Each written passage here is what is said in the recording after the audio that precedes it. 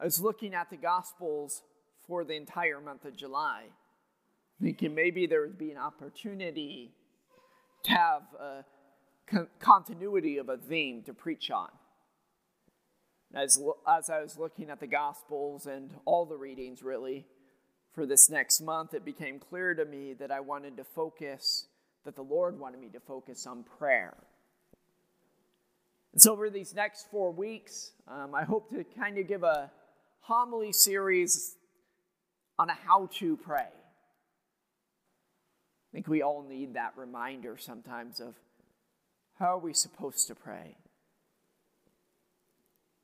Can you recall who it was who taught you how to pray first? Maybe it was your parents. Maybe it was grandparents. Maybe it was later on in life that we learned how to pray. I find this to be true for myself. It may be for you. That as you grew older, you learned how to pray less.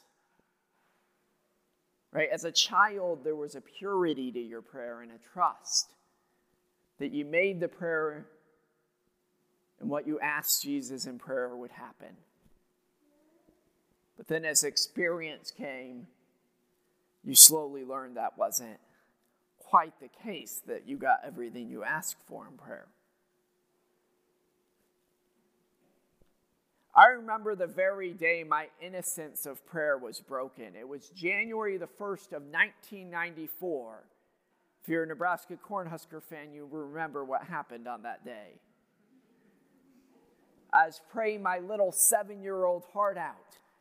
And it seemed God had answered my prayer because that referee gave us one more second.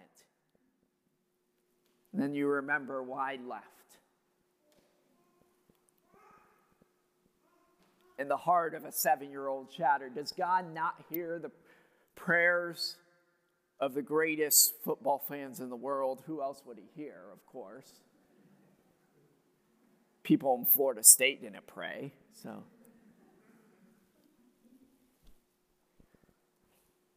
We have that innocence as prayer as children. And then the rest of our lives, as Jesus portrays for us in the gospel, right? He's revealed those things to the little ones, to the childlike. Is that really what prayer is? Asking God for something and convincing God to do something. Right? From the time that we were in first grade, we learned that God is all-knowing. He knows everything. Right? God's unchangeable. So how is it that my prayer could change God's mind to do something? It's not really how we're supposed to be looking at prayer. The call is to look at prayer not so much of a, what am I getting out of it? Or what am I saying? It's more so of who am I with? In the book of Genesis, when relationship is spoke of, it's speaking of walking with God. And I like this as a beautiful picture. Right? If you were to go with a walk with someone, right? Maybe husband and wife, you walk together, or you walk with their children. Sometimes there doesn't even need to be a conversation. Right? But that walk is a time spent in each other's presence. That's a beautiful image for prayer there. We spend time in the presence of the Lord. St. Ignatius of Loyola, in directing his spiritual exercises, these are the retreats that are given, namely for Jesuit priests, but they're also, to this day, for priests around the world, also for the lay faithful. He instructs them on how he begins his time of prayer. It's simply this. He says that for the space of an Our Father, which I take to mean 30 seconds. Some Italians might take to mean 10 seconds. Right, for the space of an Our Father, that we're to quietly meditate upon God's gaze on us, and then to make some act of reverence. So for myself, this usually looks like, I'll imagine, usually looking up at a crucifix, Jesus gazing at me from the crucifix, and just resting in that. 30 seconds to a minute. In that time, that short amount of time is able to direct the whole rest of the time of prayer. Whether that be 30 minutes or an hour. Whether that even be 15 minutes. And it's there that we're able to rest. So as Jesus says, "Come to me, all you are labor and burdened, and I will give you rest." It's a perfect place to rest, just in the gaze of Jesus, in the gaze of the Father. I think often when we pray, a lot of us will just get anxious. Am I doing this right? Oh, my mind's wandering so much. And we get more anxious about praying wrong than actually just spending time with someone. Sometimes it's good to just spend some time in prayer that I say nothing. I don't have any agenda. Just simply to be with God.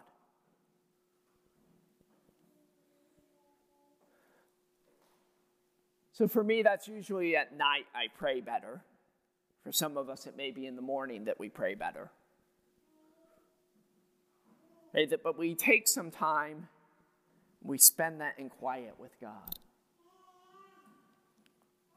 That may be that we come to the church and spend some time before Jesus in the Blessed Sacrament, reserved in the tabernacle, or it could be that we have time in a quiet corner of our house that we have set up for prayer.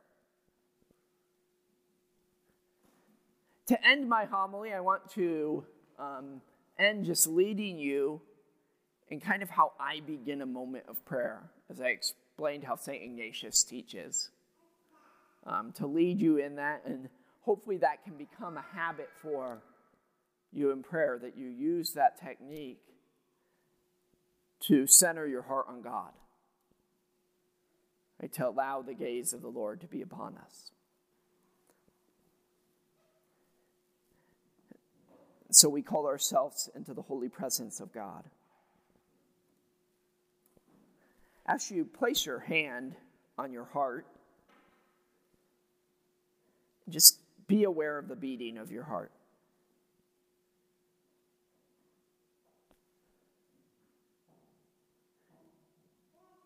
You can do this with your eyes open or your eyes closed, whichever works better for you. If you need to look at a crucifix to do it, or if imagining is better for you. But just see the Lord gazing on you with love. What does that gaze look like? How do you feel?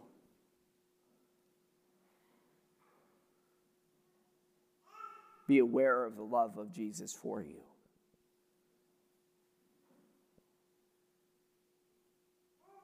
Then we'll just take a minute or so to rest in the presence of that love, of the gaze of the Father, of the gaze of Jesus.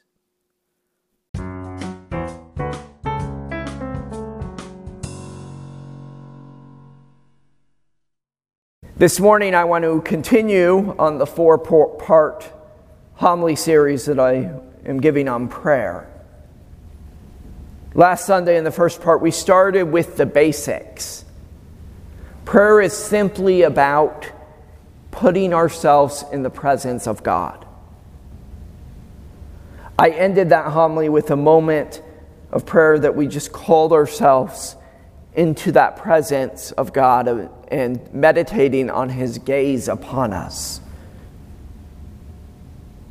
Today I want to focus on cultivating a heart that's ready to receive the grace of God. Our readings that we have today are rich with the symbolism of farming. And Jesus, like any good preacher, used the environment that was around his audience to teach.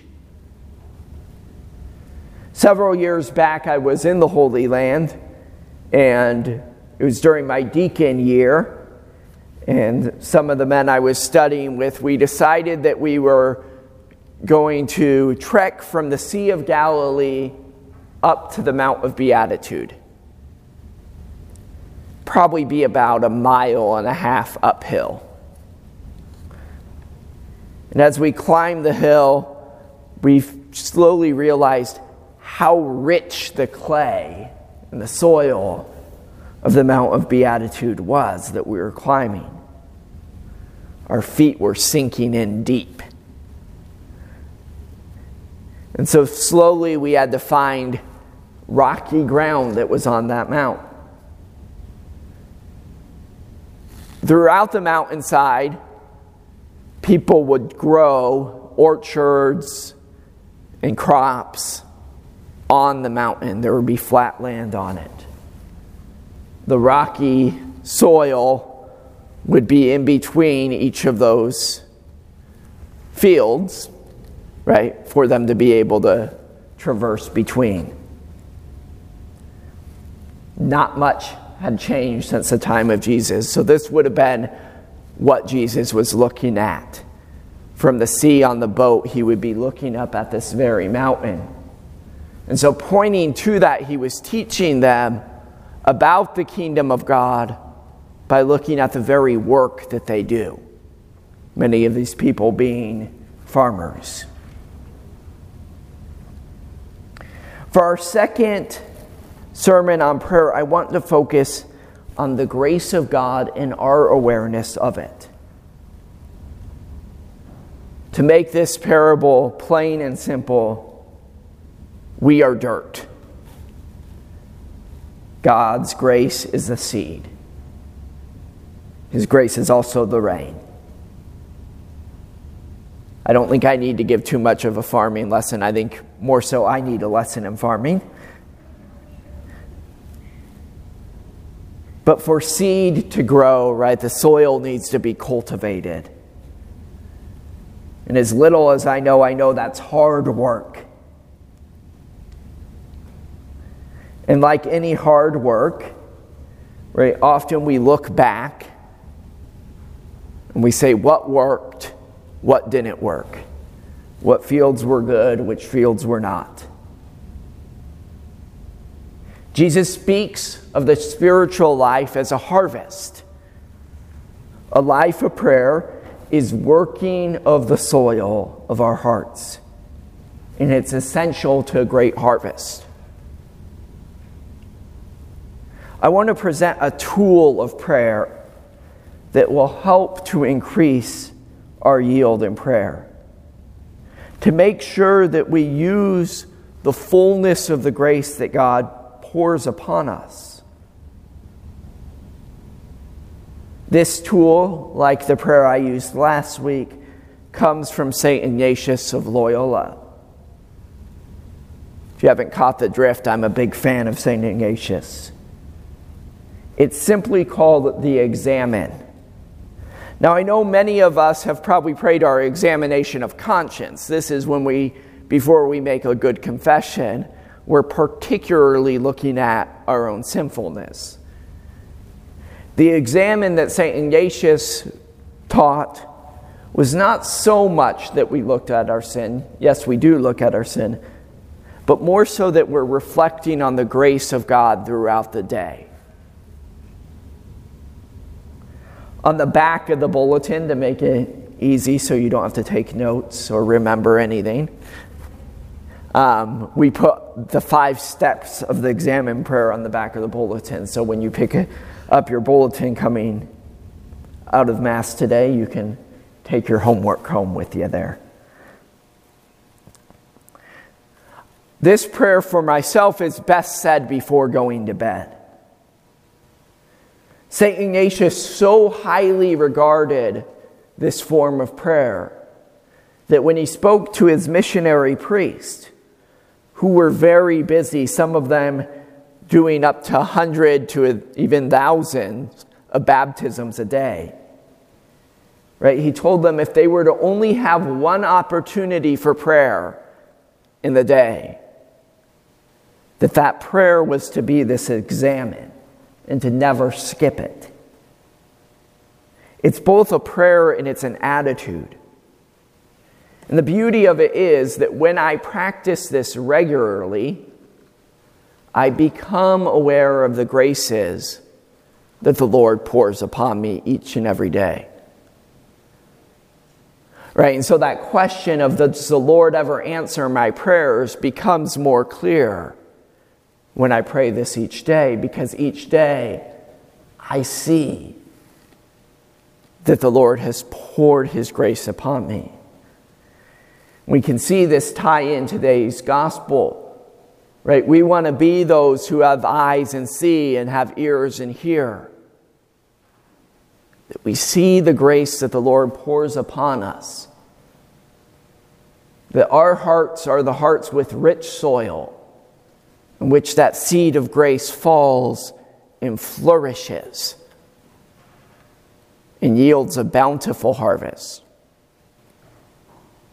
But sometimes we have those hearts that we're overcome with worldly anxieties. Right? Our hearts are rocky. Sometimes we receive a grace with great joy in one moment, but we fail to look back on it. Right? It's that looking back on the graces of God that allows it to take root in our heart. And so I want to go through each of the 5 steps of this prayer and just kind of explain it. First step is to call upon the Holy Spirit to ask God for light. In all prayer, we should always start by asking the Holy Spirit to come down upon us. Right? We don't know how to pray as we ought. It's the Holy Spirit who instructs us in our prayer.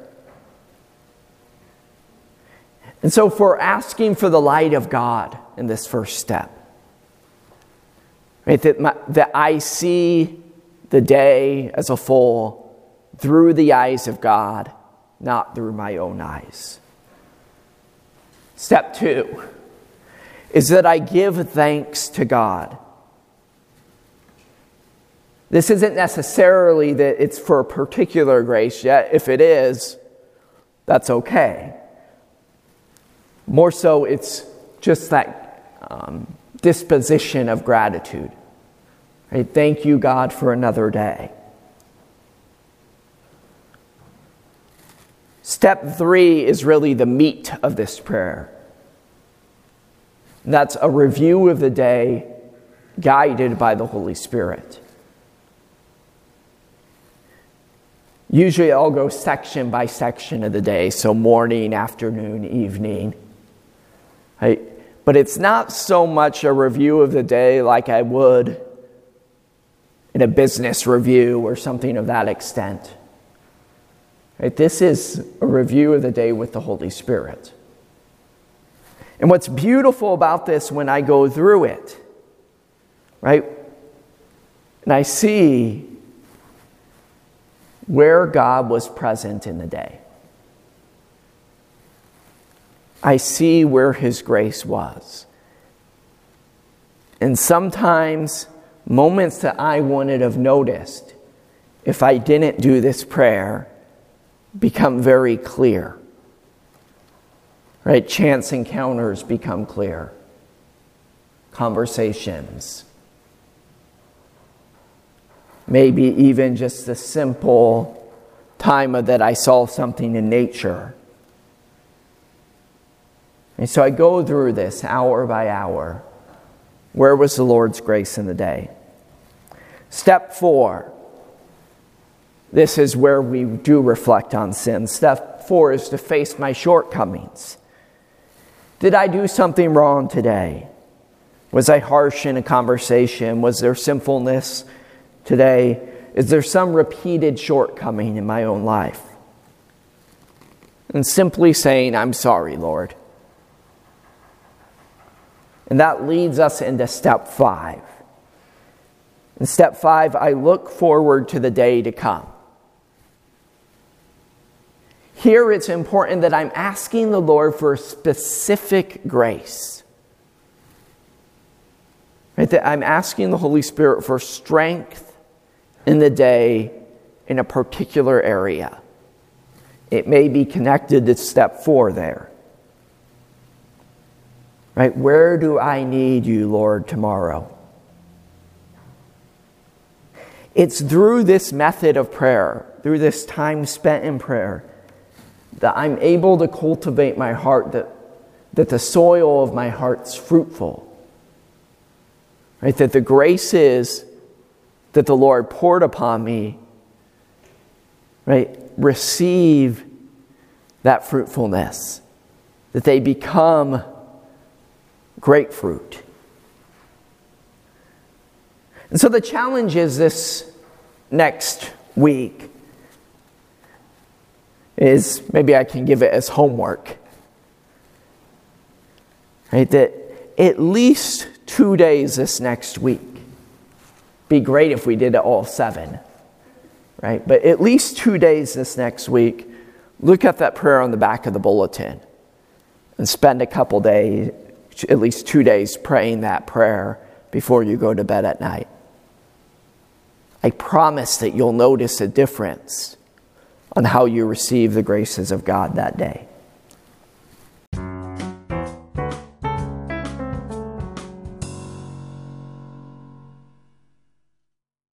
Well, today we'll continue with part 3 of the July homily series on how to pray. Today I want to specifically focus on praying with Scripture. We're told today in St. Paul's letter to the Romans that we do not know how to pray as we ought. Right? But it's the Holy Spirit that expresses and intercedes for us with our inexpressible groanings. It's this same Holy Spirit that knows what we need and knows what those yearnings of our hearts are. This verse can give great comfort to us that all of us are novices, really, when it comes to prayer. The point of expertise comes that we are able to be docile and open to the Holy Spirit. I think I've tried to focus on this in the first 2 homilies, that we're open to the Holy Spirit. We spoke first about resting in that gaze of the Father, right? Something that can only be received in communion with the Holy Spirit. Last Sunday I spoke on praying the examen prayer, which the first step is essential that we ask for the light of the Holy Spirit. And when we read sacred Scripture, when we read the Bible, the same remains true. If I read Scripture without the Holy Spirit guiding me, it can just become a confusing book. Right? And it's not really a moment of prayer.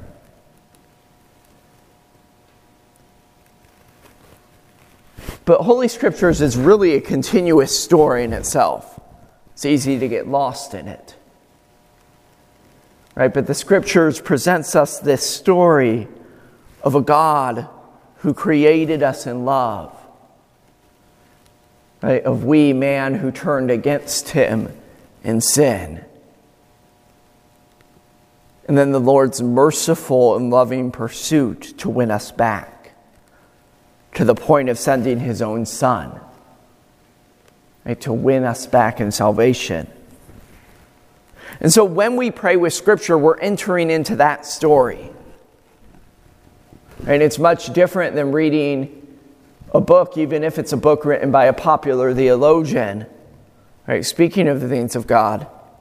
Right, when we pray with Scripture, we're praying with the very words written by God, through the instrument of human authors.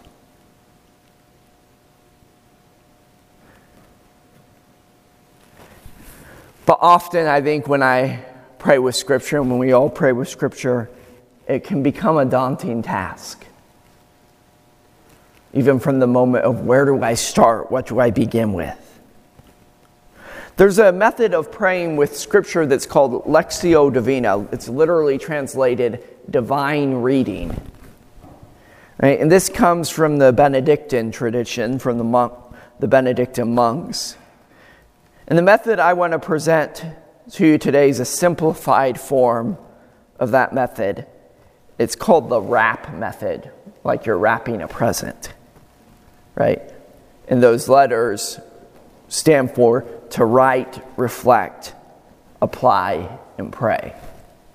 So I'll go through each of those steps. Again, like previous weeks, on the back of the bulletin, we've put a summation of that to help out a little bit. This method also brings in an important form of prayer, which is journaling. If we journal while we pray, we're able to look back on it at times and see what the Lord's done in our life through the days, through the years. So the first step, as the first step should be in all prayer, right, is that we begin calling ourselves into the presence of the Holy Spirit. You can use the prayer that we used the first week of focusing on the gaze of the Lord, or you could pray one of your traditional prayers, praying Our Father or Hail Mary, just calling on asking the presence of the Lord as we enter into a time of prayer. Next, we read the scripture passage that we've picked out several times. And this might be the most difficult part, the picking out of a scripture passage sometimes. What passage do I read? Here's a couple really easy suggestions. First one is if you pick up at the back of church regularly the Word Among Us that has the daily and Sunday Mass readings. That could be a really easy way to find a reading to go with. Right? You can go with the Gospel of the day or the Gospel for the upcoming Sunday. Sometimes I'm guilty of using the book balance method to find a passage of Scripture. That's where I balance the Bible up on its spine and just let it fall open. Sometimes that can be a really scary result, though. So I think what the church gives us in the daily Mass readings is a good place to start. There's also several lists that you can find in back of Bibles or on the internet of daily Bible reading plan. You could use one of those as well.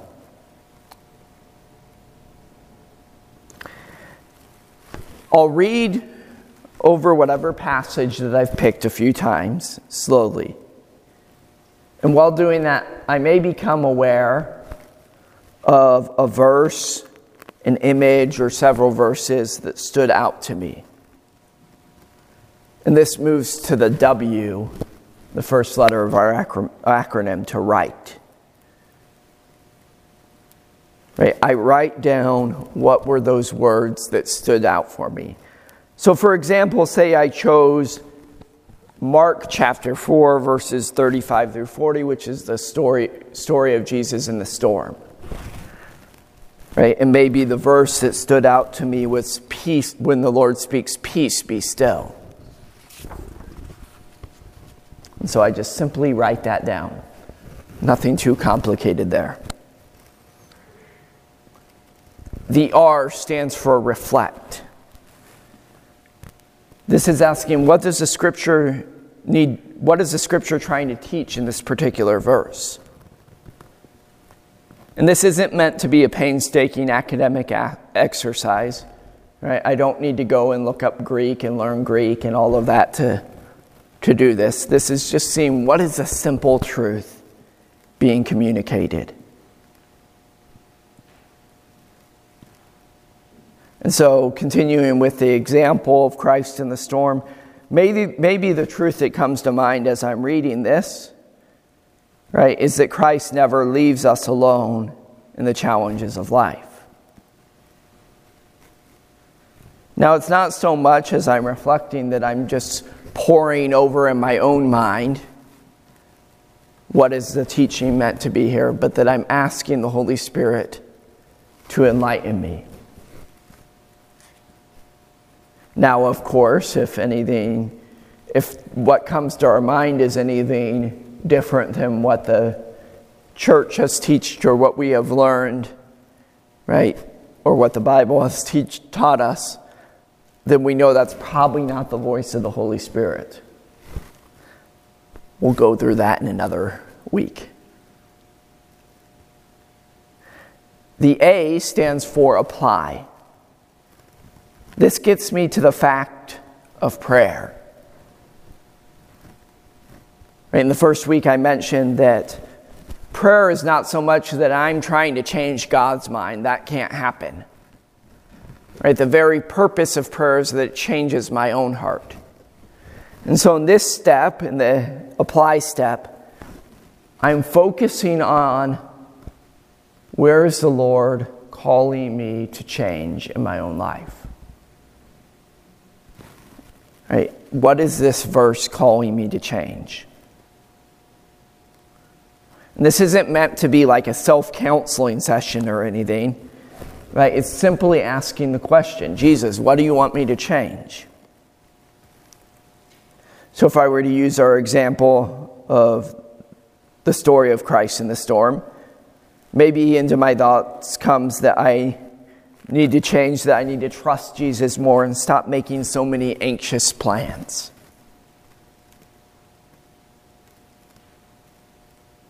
Right? And then we want to come up with something practical and achievable to accomplish and to write this down. Maybe for that example, maybe I would write down something of praying the Jesus, I trust in you, divine mercy prayer each day. P, the last letter, stands for pray. In this, we just simply write our own prayer in our own words that offers thanksgiving or praise to God in the context of that scripture verse that we just read. Right? So, for example, maybe for this session of prayer, I might have just written down the words, Jesus, I trust in you. After I've finished all these steps, I'm called just to rest. Just to rest in the presence of the Lord.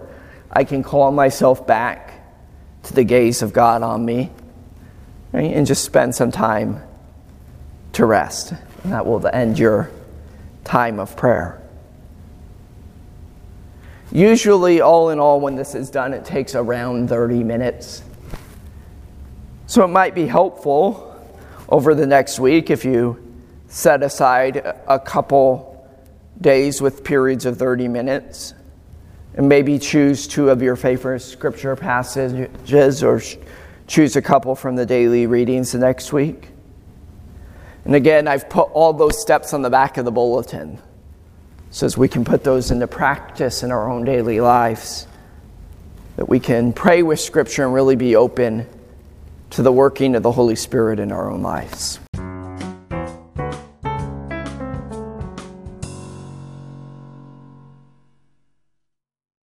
Is there a prayer that ranks above all? One that's worth more than anything? One that we could measure as being a pearl of great price that we would sell everything to obtain? We know, and we've been taught since our catechism days, right, that the Our Father is the perfect prayer. This is true. There is, however, one more form of prayer that also ranks above all and is the perfect prayer, in which the very purpose or the end of prayer happens in one simple moment. Pope Francis, in a 2017 general audience, stated, "The Mass is prayer, or rather, it is the prayer par excellence, the highest, the most sublime, and at the same time, the most concrete. It is an encounter with the Lord." And this is not just some thought of Pope Francis, but it echoes throughout the ages. Some may see this as a contradiction, right? How can the Mass and the Our Father both be the greatest prayer? Right? Just because there's two greatest prayers doesn't mean it's a contradictory of each other. Right? Both can be a perfect prayer. Right? And they're both perfect prayers for the same reason. That they were given to us by Jesus Christ himself, and that they cover all of the elements of prayer that need to be covered. The Catechism tells us that the Eucharist is the source and the summit of our faith. And in regards to prayer, this means that all of my private prayer, all my devotional prayer, all of the elements of prayer that we've gone through over the last 3 weeks should lead me to the Eucharist. The goal of prayer is union with God. Right? So if we properly understand the Eucharist, then this goal is achieved by the reception of the Eucharist. Right? As we receive into our bodies and our souls the very person of Jesus Christ in an intimate way that's unmatched by any other prayer we could possibly partake in, this is achieved. The Eucharist also fits all these types of prayers, right? A prayer of praise, of adoration, of petition, of intercession, of thanksgiving, of sacrifice. Right? The greatest prayer that Jesus offered, that Jesus made, was his own sacrifice on the cross. And the Mass makes this very prayer, this very act of Jesus present, and we become one with it. In this moment, the sacrifice of Jesus becomes our own sacrifice. His own merits become ours. And we're able to approach God the Father with worthy hearts because we enter into that very sacrifice of Jesus. His prayer becomes ours. Our prayer becomes his. On the night before he died at the Last Supper, Jesus created this very prayer that extended his own suffering and death into eternity. Lastly, the Eucharist is communal. Right? Through the Eucharist, not only are we brought into this perfect communion with God, but also with the human family, both living and dead. Right? We're brought into perfect communion with them. As it said in the preface before we sing the Holy Holy, right? With all the angels and the saints, we're surrounded in that exultant prayer of praise. Holy, holy, holy Lord God of hosts. Right? The Mass isn't just an earthly prayer, but also the one prayer that takes place in heaven. Over these past few weeks, we've been going through the parables where Jesus is proclaiming the kingdom of God. And there's this tension that exists, that the kingdom of God is both in heaven, but it's also now. And when we pray, we bring the kingdom of God now into the reality. But there's this great moment at the Mass that those two realities collide with each other. That our reality of now becomes the reality of the eternity in heaven. That we're joined together. And thus my prayers, my fruits of prayer, everything that I've had through the last week, as I bring it to the altar, it becomes part of that eternal prayer. So practically, what does this mean for us? As I said, as I pray throughout the week, the Mass is in no way meant to replace my personal prayer. In fact, personal prayer is meant to better dispose me to be able to receive grace at Mass. So if I'm doing my daily examen, right, if I'm reading Scripture regularly, if I'm praying regularly, then my awareness of those graces that I've received throughout the week, especially through doing that daily examen, make it easier for me when I come to Mass to call those graces to mind and to place them on the altar as a sacrifice to Jesus. We're returning His gifts to us as a gift to Him. Right? This is an occasion that re-gifting is okay. Right? That we give that gift back to Jesus. And in turn, He gives that gift back to us and sanctifies it even more. Seals those gifts with His sanctifying grace. Sunday Mass then becomes not just one day of duty, but the end of a week's prayer and really the height of prayer. But it also becomes a catalyst to drive me into prayer the next week. One last point on prayer. It is the unseen that is the most powerful in prayer. I think often when we think of prayer, we can exaggerate the things that are seen, the things that are felt, the emotions. It's not those things that are the most powerful in prayer. Prayer is not about the feelings, but about the reality. Mother Teresa is a great example of this. Right, throughout her life, and we only learned this after her death, after her journals were released, right, that she wrote of this great spiritual desolation that she had throughout her whole life, not even feeling the presence of God during most moments.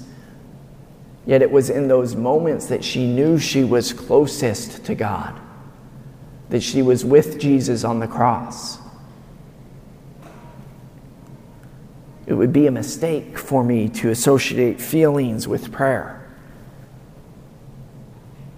I'm sure that when Jesus was on the cross suffering, right, He probably didn't have those feelings that we often associate with good prayer. Now, it shouldn't be mistaken. Sometimes the Lord does give those to us, and we should delight in those moments. They are a gift. But when we come to Mass and we receive Jesus' body and blood, despite what we may feel, right, it's in that moment that we receive the most profound grace that we ever will in our lives. I'll close with this. The opening prayer we heard today asked that we may use the good things that pass in such a way as to hold fast even now to those that ever endure. Right? That we may use those gifts of this life that are passing, that are just blessings that go away,